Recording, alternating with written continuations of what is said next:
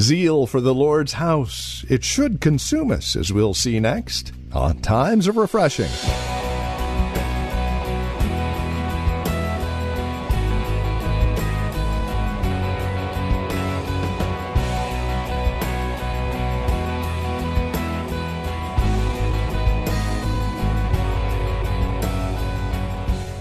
And again, welcome to Times of Refreshing with Pastor Napoleon Kaufman from The Well, a Christian community here in Livermore, California. John chapter 2, Jesus cleans out the temple. John says he remembered afterwards the scripture, Psalm 69, verse 9, "Zeal for your house has consumed me." Well, what does that mean, and how does that apply to you and I here today? Well, that's what we're talking about here on today's program. Won't you join us? Again, John chapter 2, verses 13 through 17. Here's Pastor Napoleon Kaufman with today's broadcast of Times of Refreshing. As ministers, as people in the house of God, we have to stop thinking about ourselves. And Jesus was zealous for the Lord's house because people had come in and they had started to merchandise the anointing. They became merchandisers. And they were thinking about money. They were thinking about selling doves. They were thinking about selling oxen. They were thinking about selling things and making money. And then the true essence of what that temple was created for was lost because of people's selfish desires. And I think that when we're thinking about Christianity, we're thinking about church, God wants to restore in our hearts a passion for coming to the house of God and just coming to give of ourselves, to worship God, to lay down our lives. And God, in the midst of this, I know that you're going to bless me, but I want to do the first thing first. And that is, I want to come and I want to present myself to you as an open book, as an open vessel. And so now we have individuals, and I want to hammer this home today. We have individuals that are preaching the gospel, and they're lying to the people, making empty promises about how much money you'll get if you just give this offering, if you give that offering, and if you do this, if you do that, if you do this, if you do that. And most of it has to do with money being sent to them to put in their pocket. And this has to stop in the body of Christ. And we have to lift up our eyes and see that God does not want the church to become a place of merchandise. And I'm going to show you what it is designed for. But all of us, we want to get this here. And what I mean by merchandise also is it's not just a place where I can show off my gifts and talents. Because sometimes God will have us in a season where He doesn't want us to say or do anything. And we have the purpose in our heart that, you know what, I'm just here for God. I'm not here just to, I have gifts, I have talents, and I praise God for that. But if God wanted me to sit here for a year, I'm willing to do it and just come and worship Him. How many people have that kind of mindset about the house of God and a zeal for God? That God, even if you didn't want, God, I'll sit here for the next. I tell you guys, if God told me to stop preaching right now, I'd stop preaching, raise my family, love my wife, and I would read my Bible and seek the face of God and do what God is asking me to do. Because the bottom line, the goal isn't for me to come in and show off my giftedness. The house of God isn't just made for that, first and foremost. It's not made for that.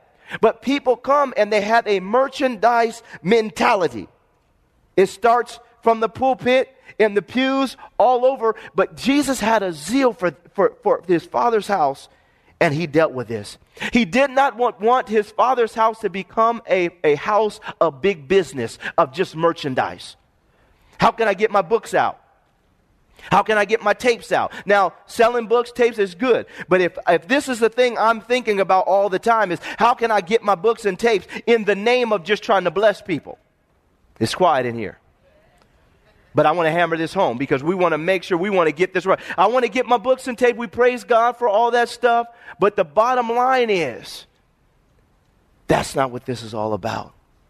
And Jesus had a passion. In the beginning of His ministry, He went into the temple and He drove out those who were doing big business.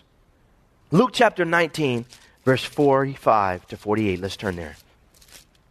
The triumphant entry has just taken place. Jesus is in Jerusalem. He gets there. The crowds are cheering. Things are going on. They're singing Hosanna. They're praising Him. They're doing all these things. And in verse 45, we see that after Jesus weeps over Jerusalem as He enters in to the city, In verse 45, he cleanses the temple again. Then he went into the temple and began to drive out those who bought and sold in it, saying to them, "It is written, my house is a house of prayer, but you have made it a den of thieves." And he was teaching daily in the temple, but the chief priests, the scribes, and the leaders of the people sought to destroy him, and were unable to do anything, for all the people were very attentive to hear him. And so we see here that that the Lord Jesus Christ comes in at the end of his ministry, and he does the same thing. He says, listen, things still haven't changed. This still has been, it's a den of thieves. And for me, this is one of the things that I want to see happen in the church again. I want to see integrity restored back to the house of God. Where people, when they look up at the pulpit, when they look up at the worship team, that they see integrity, they see honor, they see people who are just coming to give their life to God, and not people who are trying to come and perform and make money for themselves and try to, establish big business and try to blow up, have ministry all over the world. They're not looking at people like that. When you see there's a trust that's been regained to the pulpit. But at the same time, when the pastor looks out, and those that are up here preaching, when they look out, they see people who are sincere in their faith, and they are not people that have come just to get what they can get. They've come to give their lives to God and to give everything they are for the things of God. And this is how it should look in the house of God. When you look up at the pulpit, you should see sincerity and truth. When the pulpit looks down on the people, it doesn't see people who are trying to, this person's trying to. It sees people who are full of sincerity and truth. And I believe this is what God is trying to restore. And Jesus Christ, when he looked at his Father's house, he became zealous for his house. And every single one, we have to receive the zeal of the Lord for the things that are his passion again. And one is the church of the living God. That when we look at the church of the living God, we're zealous. And we say, God, I want your passion for what you have a passion for. I want this. Because it is the zeal that causes us to stand up and do something. And this is what I really wanted to get to. Because Jesus, he was zealous, but his zeal caused him to act. His zeal caused him to act. And there were four things that were clear about these two situations that I want to highlight. And they're going to help us to make sure that our church goes in the right direction. We develop a zeal for God, and our zeal causes us to act. There are four things that are necessary, and we see them here. The first thing that we see here in this passage of Scripture is found in verse 45. And this is what Jesus did. Because we can't just look at a situation and say, well, I love God, I'm zealous for God, and just stand there and do nothing. The first thing that we see that Jesus does in verse 45, it says, then he went into the temple and began to drive out those who bought and sold in it. And the first thing that we have to learn to do is to drive things out. Now, this may sound a little, forceful. I may be a little aggressive this morning, but I am on purpose, because a lot of times we've sat back for years and watched things go on in our own churches. We've sat back and watched things go on television. We've sat back and watched things go on, and people have just said, well, the Lord will clean it up. The Lord will handle it. The Lord will take care of it. I know that they're fornicating on the worship team, but, the Lord will help them, no. God has committed the church. He said he is committed to church. He has given us responsibility within the church. And the first thing that he did was he drove things out. And I believe this is what God wants us to do. Is to have a passion that when we see things that are out of order, see things that are contrary to God's passion, when we're looking at the church, Jesus stood up and he began to drive things out. Drive things out. And that's why I say, for some people, through the preaching, through the teaching, through the ministry that goes forth, if a person comes to this church and they don't want to do what's right, they shouldn't feel comfortable in the pews. I don't want people to feel comfortable that come to the church and have an agenda. There should be something in the atmosphere that helps to drive things out. And I believe that all of us in this room, it's one thing for me to stand up and to preach something. It's another thing for the person that is sitting right next to you to have a high standard and to say, you know what, I'm not going to let this happen in my church. I'm not just going to let this stuff go on my clock. Jesus didn't do it because he was zealous, and his zeal caused him to drive things out of the church. And this is what we want. I remember we had a group of women that were coming into church. Remember how we had a group of women that were caught up in some witchcraft and whatnot, and they wanted to come and join the church, and we were nice to them, very courteous, and all those other things. But we made it a point up front that, hey, listen, we're not going to tolerate that in this house. Amen? We're not going to tolerate it. Now, we know ultimately they went off, and then come to find out they were involved in a cult. Then a couple of the sisters came back and thanked us for asking them to leave the church. And we're blessed that we took a stand for righteousness. And they blessed us, and then she went off and got her life right with God. Some of the other ones are still out there, wandering. But the bottom line is that we cannot allow certain things because of our zeal for God and his house. We can't allow certain things to go on. And this has to be the atmosphere and the culture that is created. For so many leaders, and I'm saying this to myself, we have a tendency just to let things go because we don't want to hurt anybody. We don't want to harm the sheep. We don't want to do these things. But we cannot allow wolves to enter in amongst the flock and just let it go unchecked. The good shepherd lays down his life for the sheep. Amen? The good shepherd doesn't let it go on. And I believe there has to be something in us, a passion within us, to say, you know what, number one, when we see things, we have a desire to drive things. We got to drive things out of our personal life. Amen? The Bible says that my body is a temple of the Holy Ghost. I have to drive stuff out of my life that's not in alignment with the will of God. Amen? Because I am a house for God. We have to drive stuff out. I'm getting rid of this. Get it out of here. I got to get it out of my life. I don't have time for this stuff in my life. I'm tired of this stuff. I'm tired. Let's get out. We have to have that mindset that it's got to go. And this is what Jesus did. He had this mindset. And so the first thing that he did was he drove it out. The next thing we see here in verse 46, it says, he said to them, it is written, my house is a house of prayer. Somebody say prayer. But you have made it a den of thieves. And so we see here the next thing that we have to do if we're going to see things change is that we have to return to prayer. We have to return to the house of God being a place of consistent and fervent prayer. Because this is one of the things that it was designed to be. A house of prayer for all nations. And it starts in our personal life, but it spills over into a corporate setting. That prayer has to return. When we come to church or we assemble together, we should be thinking that this is where I'm coming to release praise, worship, prayer, intercession, giving of thanks. I'm coming to God and I want to communicate with God. I'm not just coming so that I can get my needs met. I'm not just coming just so I can, show my talents. In fact, I'm not coming just to serve. I'm coming to serve. I'm going to serve, but I'm not just coming to. But this is a place of prayer. When people think about the church, they should think about prayer. They should think about intimacy with God. They should think about a love for God, a passion for God. They should think about coming and just communing with God, lifting up high praises, worshiping Him. But for the church, in some ways, in some people's mind, it has become just a place of big business.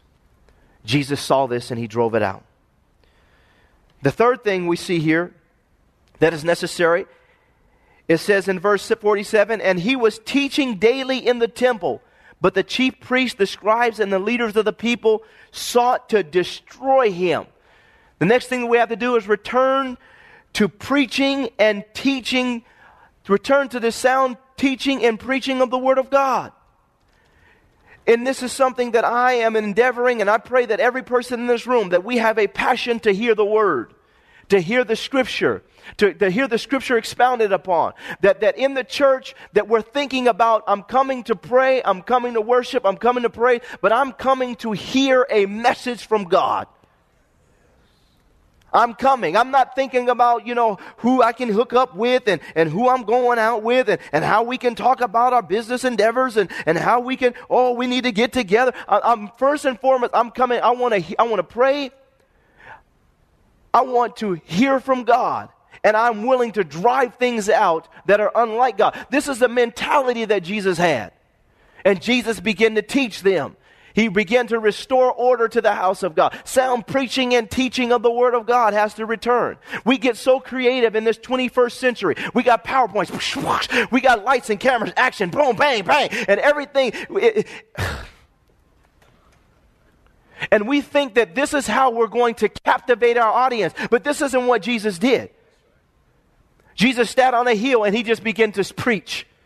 And the words that were coming out of his mouth were spirit, and they were life, and they were changing people, and seeds were being sown. And the people, they loved the Word of God. They received the Word of God. They weren't trying to be entertained. They wanted to hear something that would change their lives. And this has to return. We can get so creative that we lose the foundation. And the last thing here, and this is what I really love. This is good. Verse 48. They sought to destroy him and were unable to do anything, for all the people were very attentive to hear him. All the people were very attentive to hear him. And this is what I believe has to happen. That we have to raise up people who have become attentive to hear him. And this has to return, because we can hear many people, we can hear many things, but Jesus Christ, he wants people in the church to have an ear to hear what he has to say. There's nothing they can do. There's nothing that the devil can do to you. There's nothing that these hucksters can do to you. As you're watching Christian television or you're in service, there's nothing that people can do to you when you really have an ear to hear what Jesus Christ has to say. When you're attentive, that even when you're listening to the person, you're listening for Jesus. And this is what happens. This is what happens when we drive things out that are unlike God. When we return to prayer, when we have sound preaching and teaching of the Word of God, and we raise up people who have an ear to hear what Jesus Christ has to say to him. It returns order to the house of God. God's agenda is released. And it is a sign that we are very zealous for God, because the enemy will constantly try to put pressure on us to go in different directions. But Jesus Christ, he set things in order. He set things in order in the beginning of his ministry. He set things in order at the end of his ministry. He gave us a picture of what he's looking for out of the house of God. And praise God, our church brings in a lot of money. We have to do business. But what is the priority? What is the priority in our personal lives? Am I just thinking about my next job? Am I just thinking about my next opportunity to minister? Am I thinking about how much money I can make on this trip? How much, what can I do? Is that my mindset? Or am I thinking about how much I can give of my life to God, regardless of what happens? This morning, I want to challenge and encourage everyone here today. You're in a church, and we believe that God is raising us up to be a people that are willing to drive things out that are unlike him. What is it? I don't know. What is it in your personal life? What is it in my personal life? What is it in the church that needs to be driven out? Whatever it is, Jesus Christ, because of his zeal for his Father's house, he was willing to stand up and drive it out. Number two, that this church, we're endeavoring to be a place of true prayer, where prayer is the foundation, the essence. This church was birthed out of prayer. We started this as a prayer meeting that God moved. And so prayer has to be our foundation in our personal life. And then also within the church, when I come to church, am I expecting prayer? Am I expecting to be able to release my prayers to God? Number three is that we're endeavoring to be a place of strong preaching and teaching of the Word of God. And then number four, to have a people who are ready to hear what Jesus Christ has to say. As a church, this is what we're here for. We're not here just to do big business. But this is what it's become. And Jesus Christ, He made a stand against it. And let me close by saying this. One of the things that is being said in the body of Christ that disturbs me greatly, and I believe that if we're not watchful, that strong judgment will come. People are standing in the pulpit and they're saying that you should give offerings to us because our ministry is good ground. You should give offerings to us, and this is business, because our ministry is good ground. This bothers me, and I'm going to share with you why. Because we have individuals who are widows, who are orphans, who are poor, who don't have it going on, who are struggling in their life. And I want to say this right, almost brings me to tears.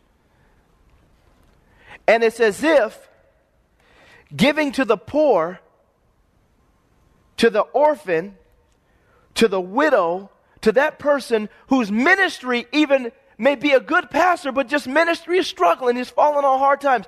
It's as if these individuals aren't good ground. But because my ministry is doing so well, you should sow a seed here. And this is the lie that has to be dealt with in the body of Christ. Because a man's life does not consist in the abundance of things which he or she possesses. And when we get it in our mind that it's not just about sowing into what we call good ground because something looks good. It's being obedient to God. That whether He's telling you to give money to that poor man that's standing there on the corner, or He's telling you to give money to this widow who's struggling, we look at sowing so much as an investment. Glory to God. And we have such a worldly mentality when it comes to this stuff, that we think that if I can give to the biggest preacher, then I can get the blessing that's on their life. Can I just pull the cover off of this? Because we're looking at something, as something as an investment. And we're saying to ourselves, if I can just give to this guy and to this guy, not realizing that God will reward you for giving to that poor widow that's sitting there that's struggling. He'll reward you for giving to somebody in Africa whose church is all messed up. And they can't afford to have all this stuff. But yet they're passionate and zealous for God. It's become this sowing and reaping deal has become so perverted that we're even sowing out of our own covetousness and desire for great profit. But God is trying to change His church. But we need people who are willing to drive stuff out, who are willing to return to prayer, to the Word of God, and learn to be attentive to what He has to say, so that when people come to deceive us with this foolishness, we're hearing from God and we're willing to stand for righteousness.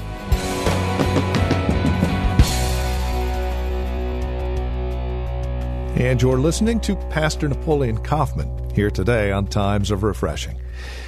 Our desire is to see you grow in Christ through the daily ministry of God's Word.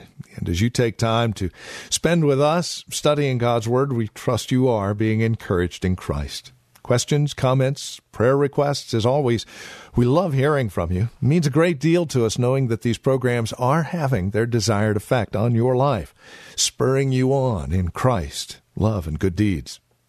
You can reach out to us by phone, 925-292-7800, 925-292-7800, or write to us. Times of Refreshing, 2333 Nissen Drive, Livermore, California. The zip code is 94551. You're also welcome to visit our website, thewellchurch.net. It's a great place to visit if you would like information regarding who we are, where we meet, what we're about. Past sermons are available online there, as well as our online store. And you can even get connected with us there. Again, thewellchurch.net. Now, normally at this time, I would invite you to join us for worship here at the Well. But at least until May 1st, because of the COVID-19, we're not available to do that at this time. What we are available to do is invite you to join us on either our church app, at our website, thewellchurch.net, or on our YouTube channel for our weekly message at 10:30. Pastor Napoleon will share a message from the Lord just like he used to with his program Hope of Glory. And remember to be faithful as well during this time of challenge with your giving. You can give online through our website, through the church app, or by mail to the church office. And we are praying and standing on his truths during this time and remembering that God is in control, and we're praying for you. Thank you for joining us today. Until next time, God bless.